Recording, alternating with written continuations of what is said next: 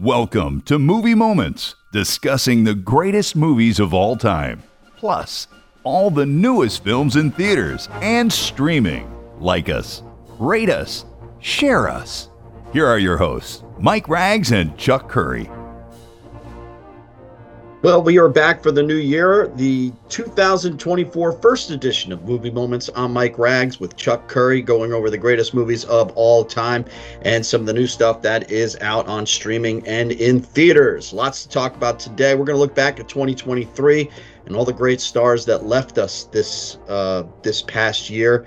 We'll tell you our memories of each and every actor or actress who passed away. It's an in memoriam movie moments, and I got a chance to see a really good movie, maybe the best of 2023 as well. We'll talk about that in a second, but let's welcome him in right now, Chuck Curry. Chuck, how you doing, my friend? I'm doing well, Mike. Pleasure to be on again. And before I get into the movie review, and I know we're going to do In Memoriam, but let's start with the sad news that happened over the last couple of days. A great TV star and somewhat movie star passed away, and that's David Soul. First thing obviously popped up in my mind is Hutch. I'm sure that was the first thing that popped up in yours. Yeah, I mean, those movies ruled the roost back on network television back in the day, the procedural cop shows, Beretta, Starsky and Hutch. I was a fan. I got to be honest, a lot of those memories somewhat faded. It's a long time ago, but I was always a fan. We both text back and forth last night talking about his performance in the Dirty Harry film Magnum Force, which really had an interesting storyline, probably controversial back in its time to a point, having young rookie detectives or police officers as vigilantes. I mean, you could argue that's a pretty out there storyline, but it worked to really strong effect and a very strong entry in the Dirty Harry canon. Yeah, and probably wouldn't be made today, that's for sure. No, I don't think so. And it really was effective because David Soul, Robert Urich, and Tim Matheson all playing against type. They would go Great on casting. to all to be pretty much nice guys on TV, all of them, and in the movies. And let's not forget his Stephen King turn too in Salem's Lot. He was the lead in that film, and Stephen King had a nice tweet about him too, and a great cameo for him and Starsky in the reboot of Starsky and Hutch. Not a great movie, but their cameo is actually quite funny. Paul Michael Glaser and David Soul in that film.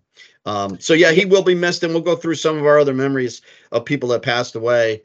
Chuck, let me start with a movie that just popped up on Netflix. It was released in theaters, and it's another telling of the Uruguayan team that crashed in the Andes Mountain, the Chilean team that crashed, rugby team that crashed in the Andes Mountains, called the Society of Snow.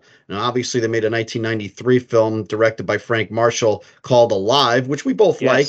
But after watching this film and the intensity and the power that it has, it really shows you how lightweight maybe the original, actually the second film, the 1993 version, really is. This movie is really gut-wrenching, told as in a perspective that you wouldn't necessarily have in a movie from one of the actors in it. Now, the only drawback for this film, Chuck, if you find it a drawback, it's all subtitled. There are no recognizable actors in this film that you would have, although one guy looks like Jake Gyllenhaal, one guy looks like Adam Driver, one guy looks like Adam Scott. So, but the drawback is they're all interchangeable, and it's hard to keep track sometimes which character's which, especially since you got to keep up with the dialogue as well. But let me tell you, the crash scene, the hiking scene through the mountains, the payoff at the end, this is quite a powerful film, maybe one of the best of the year, Chuck.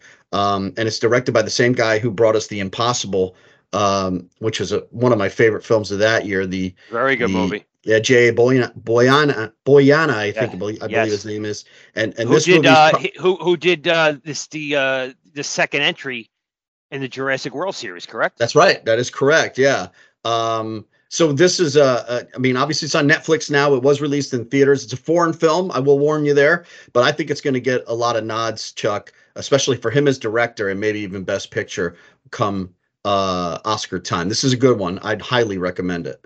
I got a question for you. The tone in comparison to Frank Marshall's Alive, because I'm reflecting on Frank Marshall's Alive, a film that I like, but I remember the tone in that movie. While at points it was dour, at points it was almost played out and scored like an adventure film. So Yeah. the what they were going for was a little bit unusual at times. So the tone in this film completely dour. Yeah, it's gritty. The cannibalism scenes are much more graphic, obviously, than they were Yeah, I mean, yeah, in the original film. And Ethan Hawke is the star in Alive. They really Hollywooded it up a little bit too much. of And course. No, they did. after There's no doubt. yeah, after watching the film, I went back because I remember the payoff on Alive is really good at the end, and I went back to watch it, just the ending, and it's a really stark difference of how it's paid off. And this one's so much better, so much deeper. A lot, characters we can't really understand, and they're all interchangeable, but it's a lot more in depth on what they're going through, how they're experiencing it. It's quite a turn, and you hate to compare the two films, but inevitably they're going to. And I think there's an earlier film too as well, but this one stands heads and toe above the rest. It's almost documentarian is the way it's delivered here, Chuck. With and I can't and a great score by Michael Giacchino does it again.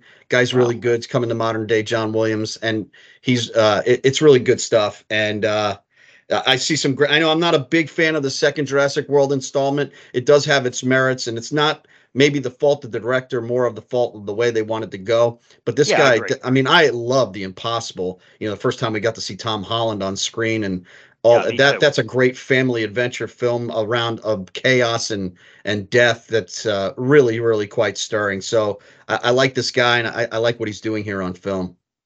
I got one last question before we move on, because I got a chance to see numerous things I want to talk about. Is Netflix, do they have Alive on the streaming service for people to watch that also? I didn't see it. No, I didn't see it on their. I would assume this film that you just reviewed and like very much will gain some interest, I think, in the '93 movie Alive. Would you say? I believe so. Yeah, I think people will go back, and it's weird. It's like 30 years almost to the day as the release.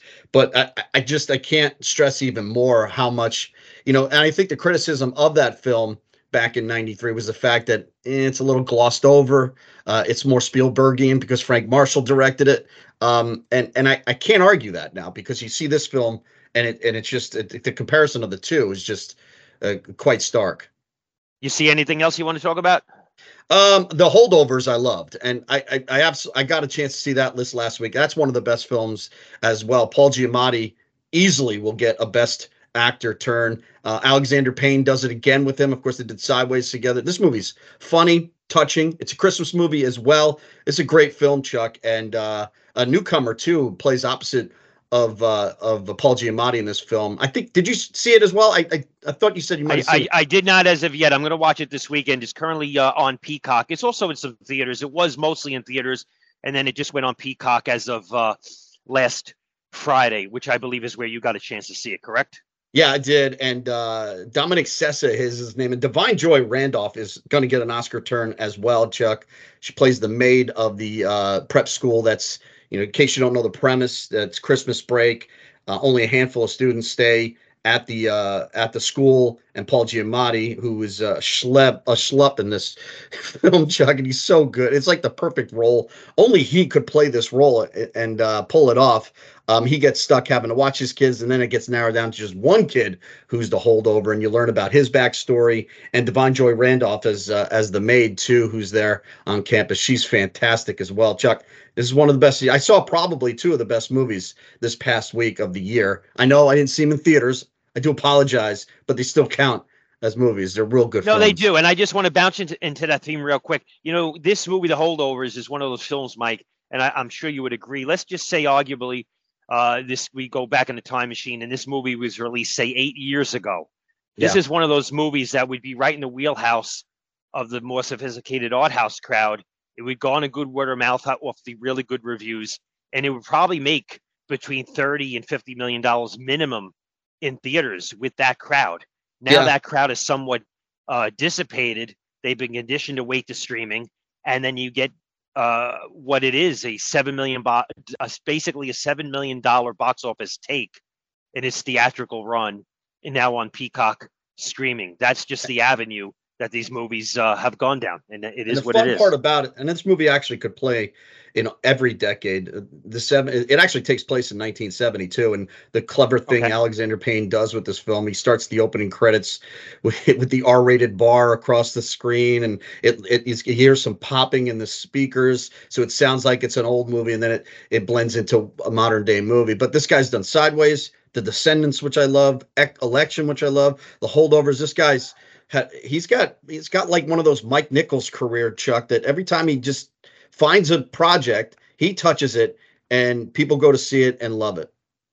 Very good. I got a chance to see four different movies I want to talk about. First, movie you reviewed a few weeks ago on the program, Leave the World Behind. I watched it over the holidays on Netflix. I agree on all your points. It very much felt like M. Night Shyamalan Signs, although I think arguably this even could be a better film. I would argue this is one of the best things, if not the best movie I've ever watched on Netflix. I thought it was very thought-provoking. It hooked me. I was very intrigued what would happen next. I liked the characterizations. I thought the acting was really good by Julia Roberts, Mikaela Ali. I thought was excellent. Ethan Hawke. 3 scenes in this film, Mike, that blew me away. One was a tanker scene on the beach. The second was an airplane crash. And the third, which I won't give away, is a kid losing his teeth. I was really spooked out by that scene. Some people have an issue with the end. I thought the end was perfect, to be honest with you. I thought it was great. Yeah, I thought the end was perfect. It sort of ends on a melancholy, you almost sort of like have a smile on your face, laugh, because it's a reference joke based on something a character was doing throughout the film. But I like this movie immensely. I highly recommend it. Yeah, it's one of the best of the year. And I let's talk about that, because there has been some polarizing views. Yeah, it has. And a lot of it is around. I mean, I don't know what some people, the biggest complaint is there's a lot of loose ends at the end, and it just kind of ends. People, a lot of people want to see complete resolution. I mean, the reality is what makes this movie effective is that you don't know exactly what is happening. You have an idea that the world is somewhat. But at the same time, I would say that you know how it's all going to end up for these families, and I think that of course. And the ending just shows you, all right, this is the road they're going to go. I don't know what they wanted like after Fade Out. Did they think there'd be another scene that I don't get it. I think that now I get this is what's going to end up happening to this family, and then that's it. It's the score's really good. It's tense. I think it's definitely one of the better of the year. I completely agree. Another film that I got a chance to see theatrically over the holiday season was Iron Claw with Zac Efron. This movie's about the Von Erich wrestling family of the 1980s and how popular they were in the Southwest. They were Texas-based. Zac Efron, Mike, I think it gives a really good performance, almost a low-key performance, because he was the most probably low-key in terms of personality of the Von Erich wrestlers. I was captivated and hooked from the minute this movie started to it ends. A lot of people, will say that this movie is depressing because a lot of really horrendous things happened to this family, right? But I got to be honest, when I watched it, I in a strange way, I found it life affirming. And this is one, I think, brilliant scene toward the end of the film with a visionary look at what heaven might be like, and it sort of blew me away. The one stark reality that I had when I watched this, it was the first scene in the movie where Zac Efron's character, Kerry Von Erich, is laying in bed, and the camera has a close-up of his body, and it pans out. And I got to tell you, Mike, it was startling, the transformation physically that Zac Efron got. He looked like literally Paul Mr. Wonderful Orndorff in the WWF of the 1980s. I never seen an actor other than Robert De Niro who put all that weight on to do Raging Bull, get into a physical transformation from Zac Efron, what he was.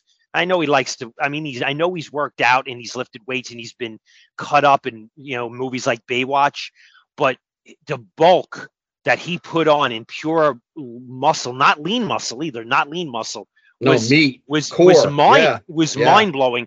But I think this is one of the best films I've seen this year. I give it an 8.5 out of 10. Highly recommend this movie. I thought it's very, very good. All storytelling from beginning to end, and it was totally involving. Now, the third film that I watch, I want to talk about. I watch this on demand. Almost 4 months ago, I got a chance to interview actor Peter Fasinelli, and he did this movie, which he played in theaters at the time during COVID, and it's now on streaming, called On Fire. And the movie is about a family. He plays a father, his wife, and kid, and they're trapped in a wildfire in Northern California. And I watched it. It's only 81 minutes long. I got to tell you, Mike, and I'm not saying this because I interviewed Peter and I thought he was a good guy. I was very impressed with this film. He co-directed it. I thought he did a fantastic job. He created tremendous amount of tension. The characters were really good. I liked them. I cared about them. I was into this movie totally. It's a very nice watch. And I think Peter has a really good future as a film director because he did an outstanding job. Again, On Fire. You can catch it on demand. I think I rented it for $2.99. Honestly, Mike, I didn't really know what to expect. I thought it would be watchable. It was a lot better than that. It was a really compelling human drama that was tight. It was well scored. His character was good. The actress who played his wife and son were really good, and I was completely in. On Fire. I give this movie, honestly, I give this movie a solid 7.5 out of 10. Well worth watching. And the last thing I want to say is I had a Christmas party for my employees and some people I invited. About 40 people come to the theater I'm involved in. And privately, we watched James Cameron's The Abyss on the big screen. And I got to tell you, Mike, for a movie that's 35 years old, I was blown away. The transfer on the big screen is outstanding. It looked like it was shot yesterday. It's an absolutely visually beautiful film, remastered to look at. A lot of the people that I brought, some were college girls who I employ. Much to my surprise, they were completely into this film. None of them looked at their watch or cell phone. Some of them were visibly actually crying at the resurrection scene of Elizabeth Mary Mastrantonio after she drowns in that movie. I was hooked and all in from beginning to end. It's been quite a while since I seen it. It's currently on Amazon and Apple. You could buy it. I think we showed we showed the director's cut, which is almost 3 hours long, Mike. But what a joy to watch The Abyss on the big screen from me, 35 years after the fact, proving that James Cameron, without a doubt, one of the very best filmmakers of our generation. There's no doubt about it. And the love story, which is very unique between Ed Harris and Mary Elizabeth Mastrantonio, is still quite powerful, Mike. Very good watch. Yeah, they probably get divorced 4 months after the event, but maybe. But that's what movies are about, right? That is true. I always tell people the difference between movies and real life. This is the difference. When you watch a movie, you leave at the height of the best moment in the film, which is usually the end, right? Yeah. And in real life, you get to live that, but you also get to live another 30 or 40 years after the fact, and it's not always as good. So, and they usually say, you know what, you got a point. Yeah, that's true. That's true. All right, let's we got a lot of people to get through in a little bit here. You got some movie news, I'm sure we want to talk about. Well, I just wanted to point out one birthday of interest that was yesterday. Robert Duvall turned 93 years of age. He hasn't worked in a few years. He's one of the best of all time. I think if there's one film other than The Godfather that I am a big fan of Robert Duvall, it would be, and it's just so many. He was nominated for 6 Oscars, won an Oscar for Tender Mercies back in 1984. Francis Ford Coppola directed him also in Apocalypse Now. But Joel Schumacher's 1993 movie Falling Down with Michael Douglas is a really interesting film because it's basically 2 stories. One of the Michael Douglas defense character, a guy who snaps on a hot day in the summer in Los Angeles and goes on a very interesting journey. And the other is a cop, a detective in his last day before retirement, who is in search of what is going on with this character played by Michael Douglas. And it's two separate stories. They both come to a head at the end. But I think his characterization, his performance, his story arc in Falling Down is quite unique and really good. I'm certainly a big fan of Robert Duvall. He's also in Deep Impact. He plays an astronaut in that film. We both like that movie a lot. Great actor. I got one more story about him, but do you have any Robert Duvall movies that you would recommend? Well, I also found it interesting because all the hype around Falling Down when it came out was Michael Douglas and the type of role he was playing. And so you walk into the theater, you're not expecting equal billing and equal storytelling. And in a lot of ways, I think Duvall steals the movie from Michael Douglas. As powerful as Douglas is in that film, I was more drawn to the character that Robert Duvall was playing. And I want everybody to just look up a clip. I'm not a huge fan of Phenomenon, the John Travolta film. The 1996 film came out, and it looked like it was going to be great. It was just an okay movie, but there's a scene in Phenomenon that Robert Duvall has when he just explodes at the townspeople for making fun of Travolta's character. It's in the bar. That I just look it up. Just look up Phenomenon and Robert Duvall, and you're going to see why he's one of the great actors. He could just and you bring up Deep Impact. He's got a couple of really tender scenes in that movie. Yes, tender's a good word. Poignant, tender, and he's really good at that.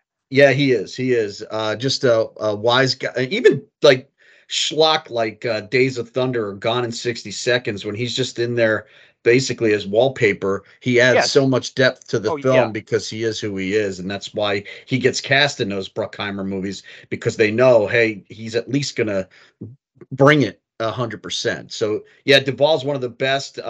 Open Range, another great film too. With very good movie, a Western with Kevin Costner. I got one question for you, because we were talking about last week, or the last program that we did, we brought up Godfather 3 because we were talking about movies that were released Christmas Day.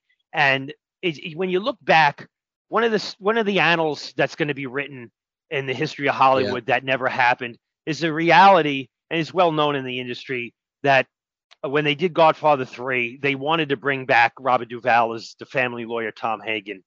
But for whatever reason, in terms of budget, they were willing to pay a lot of the other actors, Al Pacino, obviously, Diane Keaton, to come back for that movie. And Duvall had a negotiation that blew up, and they weren't willing to meet his demand and pay him for what he felt he was worth for that role.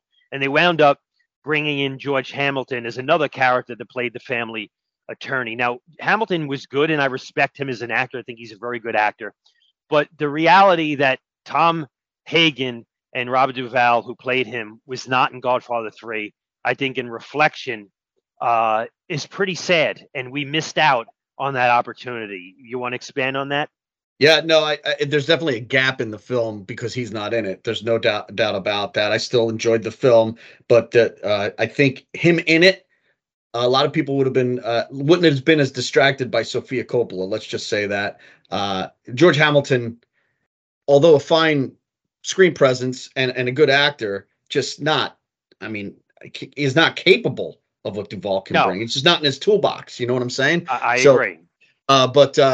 Yeah, Duvall, one of the best, if not the best ever. And also, Secondhand Lions, the movie he did with Michael Caine, good flick, and Haley Joel Osment. He's really super good in that film. But we realize on and on. Even the Judge, not a great film with Downey. He's great in it.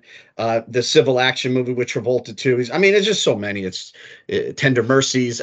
It's ridiculous. We could spend all day on him. I would agree. One other birthday of interest this week. You'll probably laugh at this one, but I figured, what the heck? Victoria Principal turned 74 years old, known as Pam Ewing in the long-running TV show Dallas, which I was a big fan of, but also a big part of the ensemble cast in one of our favorite disaster films, which was Earthquake back in 1974. And I got to say, in reflection, there's a scene in the bar in that movie, Mike, where I don't think it would be shot. Now, you could argue that would be a little bit exploitive. Am I right? Yeah. I would also say another thing that wouldn't be shot now, she, among with a couple of other actresses, maybe Heather Thomas and Catherine Bach, she epitomized what Battle of the Network Stars, why it was watched. Let's just say that. Can we leave it at that? I would agree. And like when you even bring up that show, it brings back a very fond memory of a place and time that I thoroughly enjoyed. But I do agree with your analysis on Yes. that one. Well, as we get into our topic in Memoriam here of 2023, back in January, it melds right into a memory on TV other than in the movies. And Adam Rich died at only the age of 54 back early in the year last year. And obviously, Eight is Enough pops to mind. But I guess, if you, to your point, if you pop that show on and watch it from season one, episode one till the end, every single episode would seem new to you.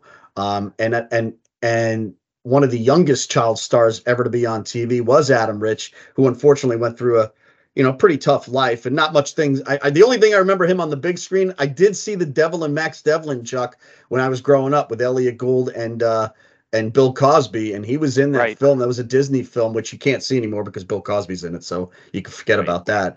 But I also remember he got a second gig on Code Red, the Lorne Greene fire drama, which I believe was that produced by Irwin Allen. I think it was. Not sure off my mind's eye, but your memories of Eight is Enough? Yeah, the fond ones. I mean, I can't pinpoint a specific episode or specific me neither. But I grew up watching it. I watched it every week, and listen, you could argue. I'll throw this out there: Dick Van Patten, America's Dad. He would be in that conversation. No, sure. Again, 1 hour drama, but played for laughs and a lot of heavy subject matter that in the time, and they didn't cover it too much. Did they use a laugh track? I don't remember. I think they did. Okay. Melinda Dillon passed away back in January as well, Chuck, at the age of 83. Two big movies coming. Well, three, really. Obviously, she plays opposite of Richard Dreyfuss in Close Encounters of the Third Kind. Also loved her in Slapshot and a couple scenes there. And A Christmas Story. Of course, she's the Mother Parker in A Christmas Story, Chuck, who not a big career, but one that definitely left its mark in cinema. Yeah, I mean, Close Encounters of the Third Kind, she's really good. And, I just watched that movie not too long ago. And I got to tell you, what I got out of that film, and it's interesting because his character, leaves his wife and family to go on this insane journey because he's compelled. She does the same. It almost feels like two characters that are going through a complete midlife crisis and they're not thinking straight. It's a very, really interesting script, Close Encounters of the Third Kind, that probably would probably not be made the same way, not even close, if it was made in 2023. But I liked her a lot. It's interesting. David Soul passed away this week. Lance Kerwin passed away back on January 24th, also in Salem's Lot, but really made his mark on TV with the series James at 15. Listen, I think I was in junior high school, and I used to watch that show, and I used to talk about it with some of my classmates after I watched it the night before. Good show for teens at the time. Yeah, real good show. And Chuck, also back in January, and it's hard to fathom. Laverne and Shirley are both dead. Cindy Williams passes away back on January 25th. How is it even possible, Chuck, that both of them are not on this earth anymore? And Cindy, of course, obviously never really parlayed that into much more than a TV career. But I did love her in American Graffiti, both American Graffiti movies. Yeah. Very appealing on the small screen and great the comic chemistry between her and Penny Marshall. She's actually also in The Conversation. Right. With Gene Hackman. Very good. It's a classic film. Yeah, when you think about Cindy Williams, who really embodied a youthful appearance, happy-go-lucky, her pairing of chemistry with Penny Marshall. Yeah, Penny Marshall was really super good. I mean, that show was super popular, even surpassing the popularity of Happy Days, which it was spun off as Laverne and Shirley. Yeah. And you know what? Good memories. On top of that, Squiggy's passed away. The Big Ragu has passed away as well. Wow. I mean, Michael Madsen's really the only one that's left from the show. Outside of Amanda Donahue, I think her name was, that was on The Odd Couple. I think she's still alive as well. She was on that show as well. Chuck, the original Wednesday, passed away back in January as well. Addams Family, Lisa Loring. Not much more than Wednesday, but boy, she was perfect on that show. I agree. I think it only ran for a couple seasons, if I'm wrong, but a very memorable, funny, sort of ahead of its time television program that was extremely well cast. Annie Wershing back at the end of January as well. Not many people might recognize the I name. know the name. Yeah, she's on 24 a couple of seasons. I loved her on 24. I loved her on she 24. was She really did great good work on that show. Yep. She was also in Bosch, the Showtime series. She passed away of breast cancer, way too young. But boy, was she good opposite Kiefer Sutherland on 24. Yes, very much so. Yep. Very appealing, had a good screen presence, was a good actress, and really brought a lot to the table when she was on that program, which we both love. Legendary scores and songs. I did want to bring up Burt Bacharach back in February 9th because he has a funny, really funny cameo in the Austin Powers movie too, Chuck, which a lot of the score around that film is based on Burt Bacharach's songs, but definitely a musician with a ton of talent.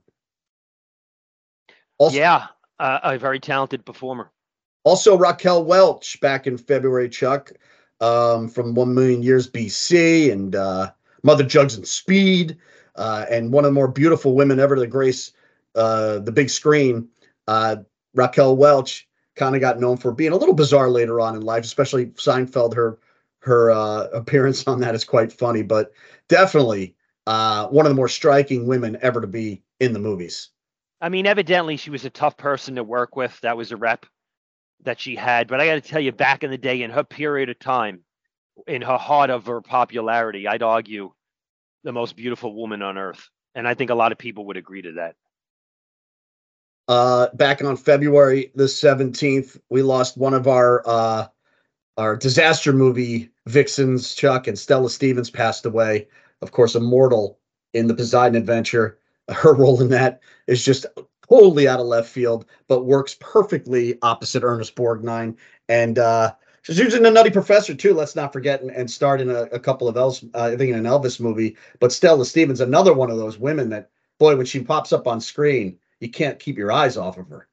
Here's what's interesting about her performance in the Poseidon Adventure.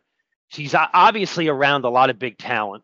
Gene Hackman, Ernest Borgnine, Shelley Winters. And she had to make a conscious decision when she played that role of Linda Rogo to basically just go balls to the wall and go all out. Yeah. And she was awesome. You know, when I watch that film with an audience when I've done revivals, she always gets the biggest laughs. I mean, she does. Sure, you know, that movie has a lot of comic relief, and most of it comes from her dialogue. And she's super, super good in that film. Yeah, and it's a shame. When she dies in that film, how close she came to getting off that boat. Richard Belzer, Chuck, 78 years old, a great comedian from February 19th. He died. Obviously, great, funny comedian of the 70s, but Homicide: Life on the Street kind of resuscitated his career. As pretty good actor, too.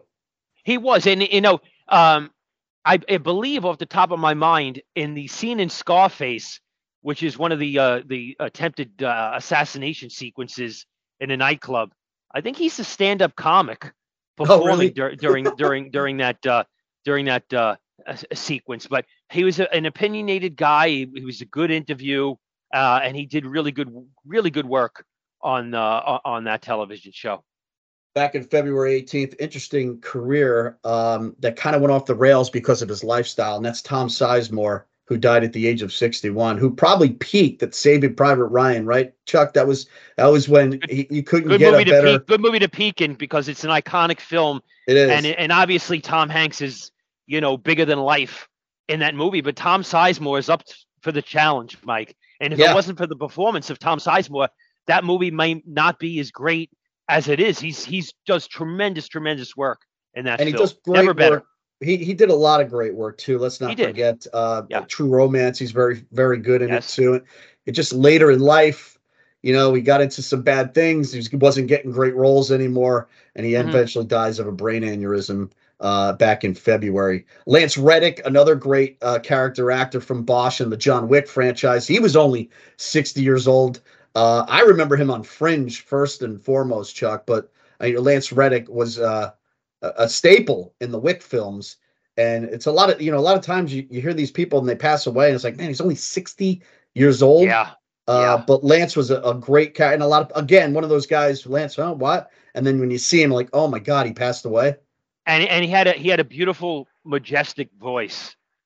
Yeah, way too young. Jerry Springer did make one movie, Chuck, and it was He did. basically based on his TV show. He was 79 years old, but a TV icon in a lot of weird ways. He was. I mean, listen. Like him, dislike him, whatever you thought about Jerry Springer, he was a force of nature in terms of what he did to the landscape of America's pop culture with the Jerry Springer show. I mean, obviously, he made the other shows. Obviously, it wasn't the greatest of taste, but he was a super intelligent guy. He was a heck of an interview when he spoke. Yep. He was he said very thought provoking things. I think what was he, the mayor of Cincinnati? Was he the mayor of Cincinnati? Yeah. Okay. Yeah. When I was a kid, we both talk about Morton Downey Jr., who came to prominence in the New York market in WOR with the Morton Downey Jr. show, and then sort of Jerry Springer followed that beat and changed the trajectory of daytime talk shows. Yeah, he made all the other hosts have to catch up, whether it be Sally Jesse or Phil Donahue, Maury Povich. They had to do what he was doing, or they weren't going to get ratings. Now, you might say Morton Downey started it, but Jerry Springer perfected it. And, I agree. I agree. And really did change the landscape. Back in May, and I would argue, bringing up the name Maury Povich, maybe the biggest sellout of personal character of all time, in my opinion. Yeah, from a credible journalist to what it's become, whether or not a guy's the dad or not. I mean, gets a little ridiculous. Tina Turner died at 83. Especially when you do it 5 times a week for years on end. Exactly. Tina Turner died at 83. Chuck, obviously most known for her Ike and Tina and all her musical career, but let's not forget her great turn in Mad Max Beyond Thunderdome as the villain in that film. What an inspired casting by George Miller.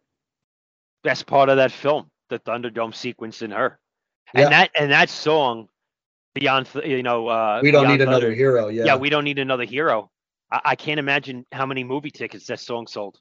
And let's not forget too, the movie based on her life is really good. What's Love Got to Do with It, with Angela Bassett and Lawrence Fishburne. That turned a lot of heads, made Angela Bassett a star, and a real gritty portrayal. So. Yeah, gritty portrayal. Of all the deaths in 2023, and we'll get to Matthew Perry later on, the one that hurt me the most, Chuck, was when Treat Williams passed away in a motorcycle accident at 71.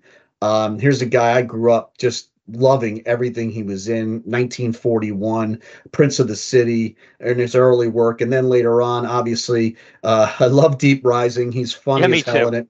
I think a lot of people discovered Treat Williams. I mean, I know it's a B movie. It's directed by Steve Summers, who went on to greater fame with the Mummy franchise. But that movie's a ton of fun. He co-starred, Famke Janssen was his co-star. Let's just talk about real quick Prince of the City, Sidney Lumet. Yeah. Got really good reviews. I think a lot of people expected Treat Williams to materialize into a major leading man in Hollywood. It never really happened. Did a lot of supporting stuff, no doubt, and he worked, for decades. But in terms of the A-list movie star, Prince of the City didn't work out to be that for him. Why do you think so? I don't know. He's good looking. He's commanding on screen. Maybe just too many cooks in the kitchen. I mean, you got Pacino, you got De Niro, you got all these stars that you're just going to go to when you get a great script. It probably wasn't landing on his desk. I don't know what his representation was like back then either. With that fact, I know I'm bouncing into something different, but you could almost argue the trajectory in the career of Ray Liotta after Goodfellas was somewhat similar, right? Sure, absolutely. But he would find his mark on TV too. Let's not forget Everwood went on a few seasons. He did a lot of Chicago Hallmark Fire. He did movies. A guest stint on that. He was never out of work. He was never no, not at all. And I agree with you. I mean, it's always a bummer, when somebody winds up passing on in a freak accident. And that's especially when and he's still working and he's still popular. I followed him on Twitter. He's very active on Twitter. He actually liked one of my tweets because I quoted, "I hate eggs." If he had made a quote and I said, "I hate eggs," and he liked it because that's a very famous line. Well, famous for me in 1941 and him. He got a Oh, kick cool. out of it. That was Very cool. that was a tough one for me. I love me some Treat Williams, and if anything, I wish he was in more.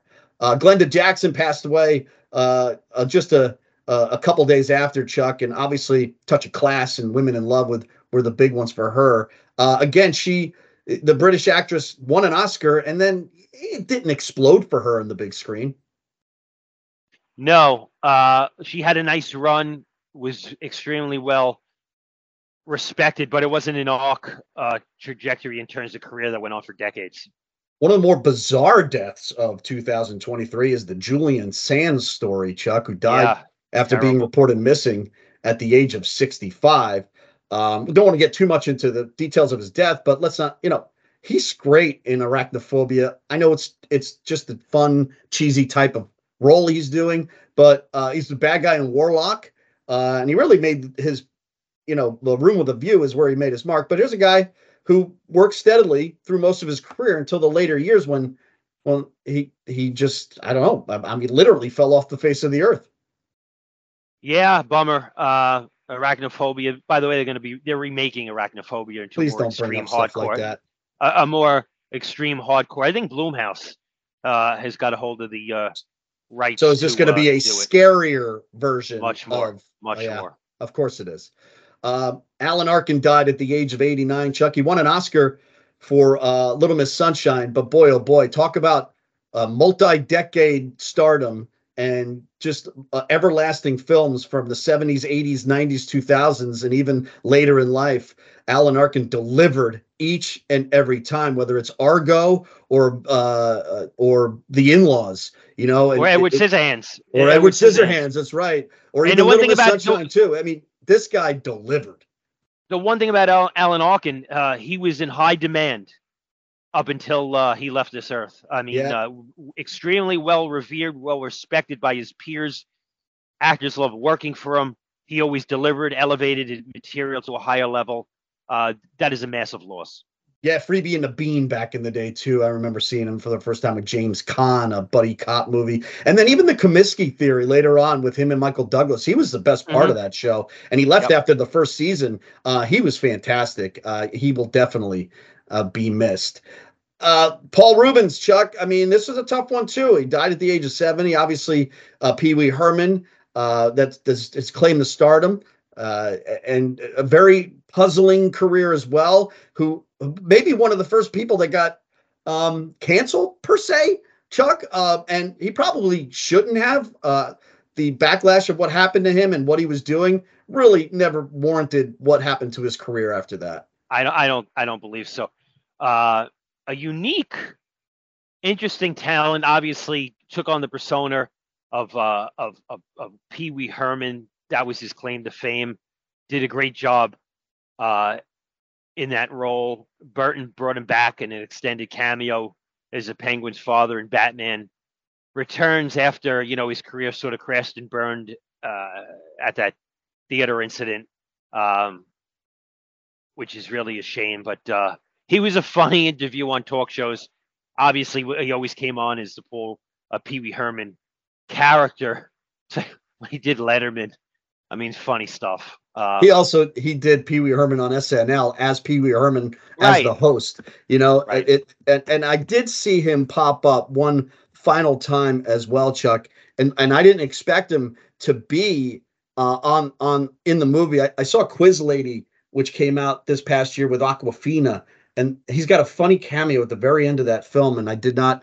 Awkwafina's mom, Margaret Cho, thinks that he's Alan Cummings, and so it's funny seeing because Awkwafina says, "Hey, just pretend you're Alan Cummings, just for my mom," and he does it. And it was like right after he passed away. I didn't even know he was in that film. A good film, by the way.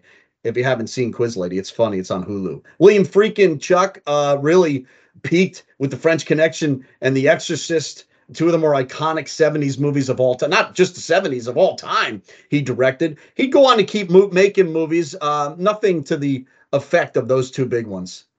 Listen, it's interesting because when I interviewed Andrew Davis, the director of The Fugitive and Under Siege, which could be heard on our archive podcast on Apple and Spotify, I brought up William Friedkin because I talked about 70s filmmaking. And I said to Andrew, when I was a kid, even though I didn't go see The Exorcist in a movie theater, you can go on YouTube and watch people standing online around city blocks in New York City waiting to get into that film. And he interrupted me, Andrew, and he said, time out, time out. He goes, you're talking about one of my favorite all-time filmmakers who had a massive influence on my life. And he talked about how much he loved The French Connection and how that had a massive influence on his style. But if you look at, The French Connection and The Exorcist, I mean, those are two defining, altering filmmaking experiences in that decade. He was a tremendous filmmaker. No doubt about it. And just watch, was it Frankenheimer does The French Connection too, right? And just watch the difference between the way that movie's directed and the way Friedkin does the first one, and you'll see the talent got a little bit of difference in pacing, Mike. Yes, I would say. Thoughts on Bob Barker, the uncancelable Bob Barker, who died at the age of 99, part of my childhood, I'm sure, part of yours as well. Grew up watching Price is Right every single day, and in college too, all the time.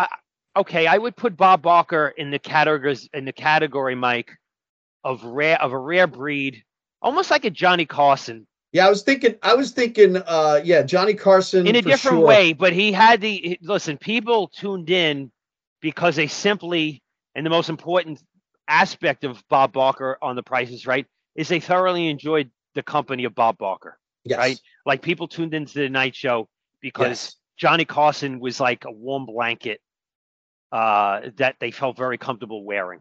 And Bob Barker fit that mold. And Mr. Rogers too, like just that TV. You turn these guys, they just made you feel better. And listen, not without controversy though. Here's a guy that he had Barker's beauties on his show. That would not fly in 2024, Chuck, not at all. And Jimmy Buffett passed away at the age of 76 too. Great musician, great lifestyle. Let's say that. The Man from U.N.C.L.E. also died. David McCallum. Who was in The Great Escape, one of our all-time favorite movies. Yeah. Michael Gambon died in September. Chuck, we talked about that. Dumbledore in the Harry Potter films. Another and great toys, British Mike. actor. Toys. Don't forget toys. Of course. How about Piper Laurie passed away back in October? I forgot about that one. Of course, the psychotic mom in Carrie. People forget how good a performance she puts into that film. Yeah, they don't make horror movies like that anymore. Real sad too. We bring up Shirley and you bring up these TV stars you grew up watching. Chrissy passes away in October. Suzanne Summers, who, borderline iconic career on TV. Never really made it on the big screen, right? But a couple of big TV series, couple of workout videos later on. And she probably shouldn't have left Three's Company. She left too soon. That went sour, but a lot of people don't rebound from doing that. She kind of did. She did. I mean, listen, she's going to be infamous for one major reason. She was one of the first female actresses that took a stand because she felt she was worth more money than she was getting on Three's Company. Obviously, John Ritter was paid, the big bucks or whatever the big bucks were relevant to 1970s. She wanted more money. She felt she was an integral part of the success and the ratings of Three's Company, which you had to argue that she was. I mean, she's very good on the show. She holds her own ensemble. For sure. Yeah. And the studio was held fast or bent. They were hell bent on not giving her what she wanted. She walked. We always said, nothing against her, but the cast changes they made with Three's Company to me always worked. Yeah, they did. Whether it be the Ropers and Furley or any of the roommates, they always worked. But she bounced into other sitcoms which were successful. She was a massive voice in selling infomercial products. Infomercials, right. She was a good interview on talk shows. That was a bummer when she passed. There's no doubt. And of course she's the girl in the T-Bird that Richard Dreyfuss falls in love with in American Graffiti. And speaking of, let's not forget Magnum Force, a very legendary death scene in Magnum Force. She's the actress in the pool. And remember she left. I remember she left Three's Company and she did that movie with Donald Sutherland. nothing personal, and was like a goofy caper comedy romance. I mean, talk about an odd couple, Donald Sutherland and Suzanne Summers. Is there a reason that chemistry didn't work on the big screen, Chuck? And let's face it, too. You know why the casting always worked on Three's Company? There's one reason only: John Ritter. Yeah, John Ritter. He's not on that show. That show ain't on. Paulie died in October. That was some edgy show, but go ahead. Yeah.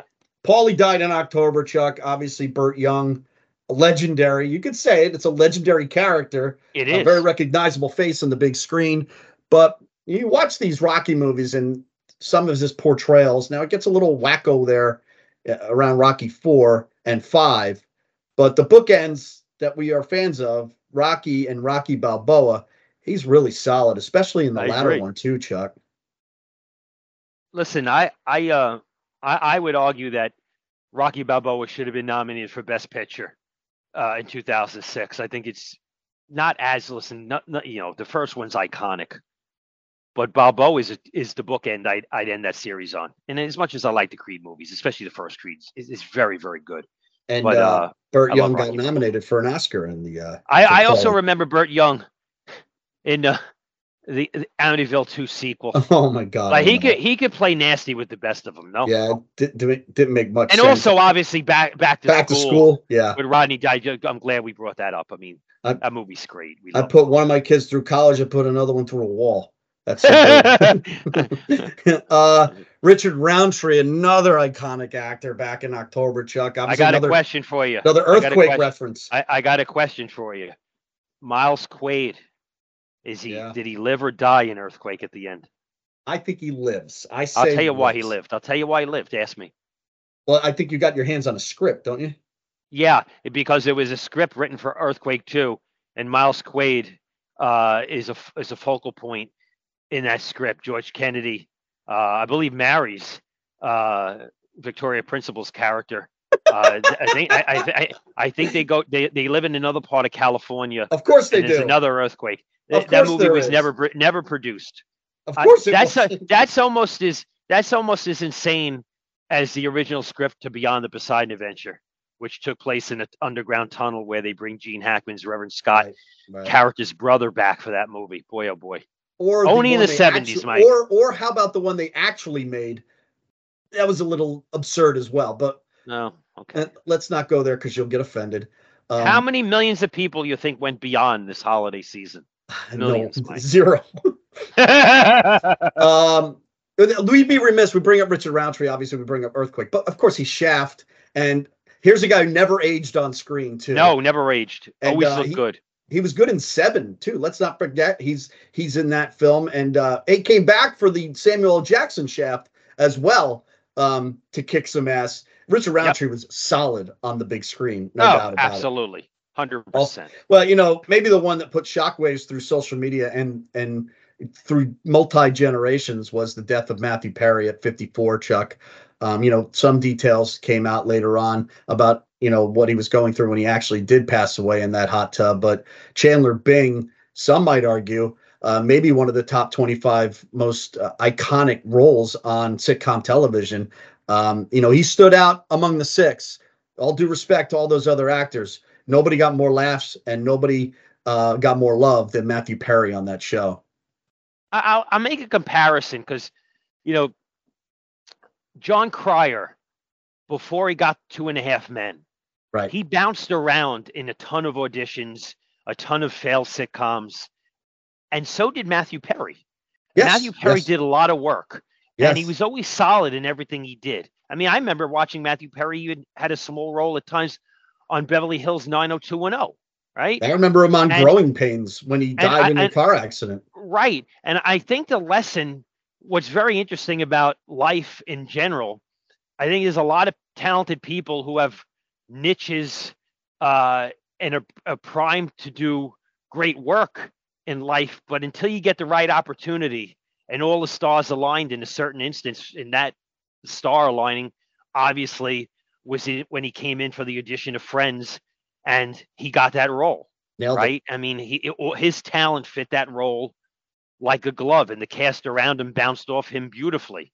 And I think if there's a lesson, and I'll ask you the question, Matthew Perry's life in general. Is there a lesson to be learned by his life? I think first of all, one of them is live it, right? Live every day Yes. as much as you can, and just be wary of the dangers of the world as well. Yeah. I mean, I think the message I would give off based on is that nobody's perfect And in nobody's this always, life. yeah, right, And right. I think at the end of the day, not to sound too serious, but I think at the end of the day, I think demons are dancing on everybody's shoulder. Yep. I think some handle it better than others. I referenced this when he passed on the show. I read an article that he gave, and he said when he at the height of his fame and he had all that money and popularity and anything at his disposal, he moved into his big house. And I'm sure he had servants. I know he obviously had an assistant the day he died, and Yep. and for the first 6 months, Matthew said in this interview that he life was amazing, and then 6 months later he sort of said, you know what, this is really not what life's about. Like, it's just another high. It's just another high that he achieved, and the real success of life, I believe it's a good conversation. People you Yep. get to meet, the work you do, the mark you leave, the family that you have, the influence, the mentorship. But yes, that would be the massive loss of 2023, Mike. And it's sad too, because you're what you're leaning on there is the legacy you leave, right? And I just Yes. worry about the legacy he left, what it could have been, and what ultimately it might be. And I hope people remember him more for his comic prowess and timing on the small screen, even the big screen. Fools Rush In, I'm a fan of. Modest movie career, but it's a shame because he probably had an autumn of his career that we just never got to. And I would think that there would have been some stuff, very successful autobiography came out right before he died. But I think there probably was some roles he would have got later in life. People would have started forgetting about the troubles he went through. Probably. Two legendary TV producers passed away towards the end of the year. Marty Krofft, and we talked about Norman Lear a couple of weeks ago. Obviously, I mean, we know what he did, but a real couple of minutes on Marty Krofft, Chuck. I mean, Saturday mornings wouldn't be the same without Land of the Lost and some of the other crazy Land crap. of the Lost was a staple in my young childhood. Yeah, absolutely. And I never do remember what the hell actually happens to that family at the end. I don't even know how it ends. Here's what I remember. The first few seasons had the father, right? Yes. And then he wanted to leave the show. And I always remember watching that premiere episode. I don't know what season that was. And then the uncle, the father disappears in another timeline, and then the uncle appears.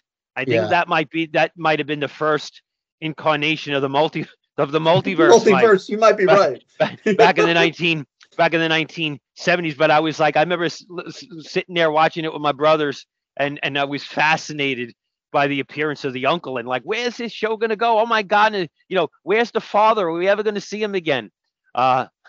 And maybe what lives on mostly from that show is a Sleestack, right? You say Sleestack, people know exactly what you're talking about. We did touch on Norman Lear and Ryan O'Neal and Andre Braugher in previous shows, Chuck. Maybe the last two we'll touch on. One is Tom Smothers, who passed away a couple weeks ago. The great comic duo, the Smothers Brothers. I always loved his appearances on Johnny Carson as Johnny Carson. He was a dead ringer for Johnny Carson. Obviously, he was always getting the bigger laughs of the two, but Tom Smothers is part of my childhood. There's no doubt about it. I would agree. I think he was a very talented guy. And last but certainly not least, he died right before the new year. Tom Wilkinson, the great British actor, two-time Oscar nominee, Shakespeare in Love, The Full Monty. But of course, people will forget that he is in the Batman universe, Chuck.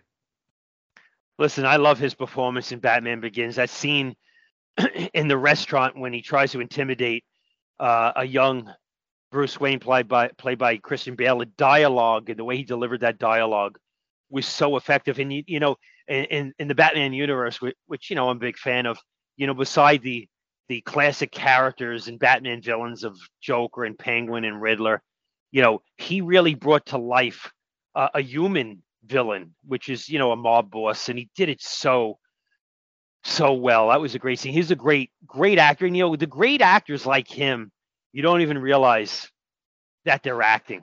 They just No, envelop a right. scene so well that you believe it's that person. You never say, Yeah. "Hey," like when an actor like Nicholson or Pacino giving a performance, there's times you get out of the character and you say, Al's giving a really good performance here. But when Tom Wilkinson acts, you never think about it, an actor acting. You just think about a character that he's playing. He backed it up. The Exorcism of Emily Rose is actually, he's really good as the priest Very, very good. in that film too. And I know you're not a fan of the movie, but I loved his turn in Michael Clayton. He is the best thing in that movie, as kind of a mentally imbalanced a lawyer. And how about he was the bad guy in The Patriot, right? Way back when, wasn't he one of the bad guys in that, with the Mel Gibson movie? And of course, Oh yeah. Yeah. Yep. Yeah, and the Full Monty, he almost steals that movie single-handedly. Yep. A bad guy in Rush Hour, right? The original Rush Hour. He's the bad guy, with opposite of Chris Tucker and Jackie Chan. So you think he's a good guy, but he turns. He could do it all. He could do and it it's all. a shame that he passed away at the age of 75. Well, Chuck, that's 2023 in memoriam. Let's hope the list is smaller for next year. That would be agree. a good goal, right? We'll do this all over again next week. And it's always a pleasure to talk to you, Chuck Curry. You too, Mike. To the audience, thanks a lot. Good things in 2024. Thanks for listening to Movie Moments with Chuck Curry and Mike Ragz. Download and listen to an archived show, or be sure to subscribe to our podcast on Spotify, Apple, or wherever you listen to podcasts to hear our new episode.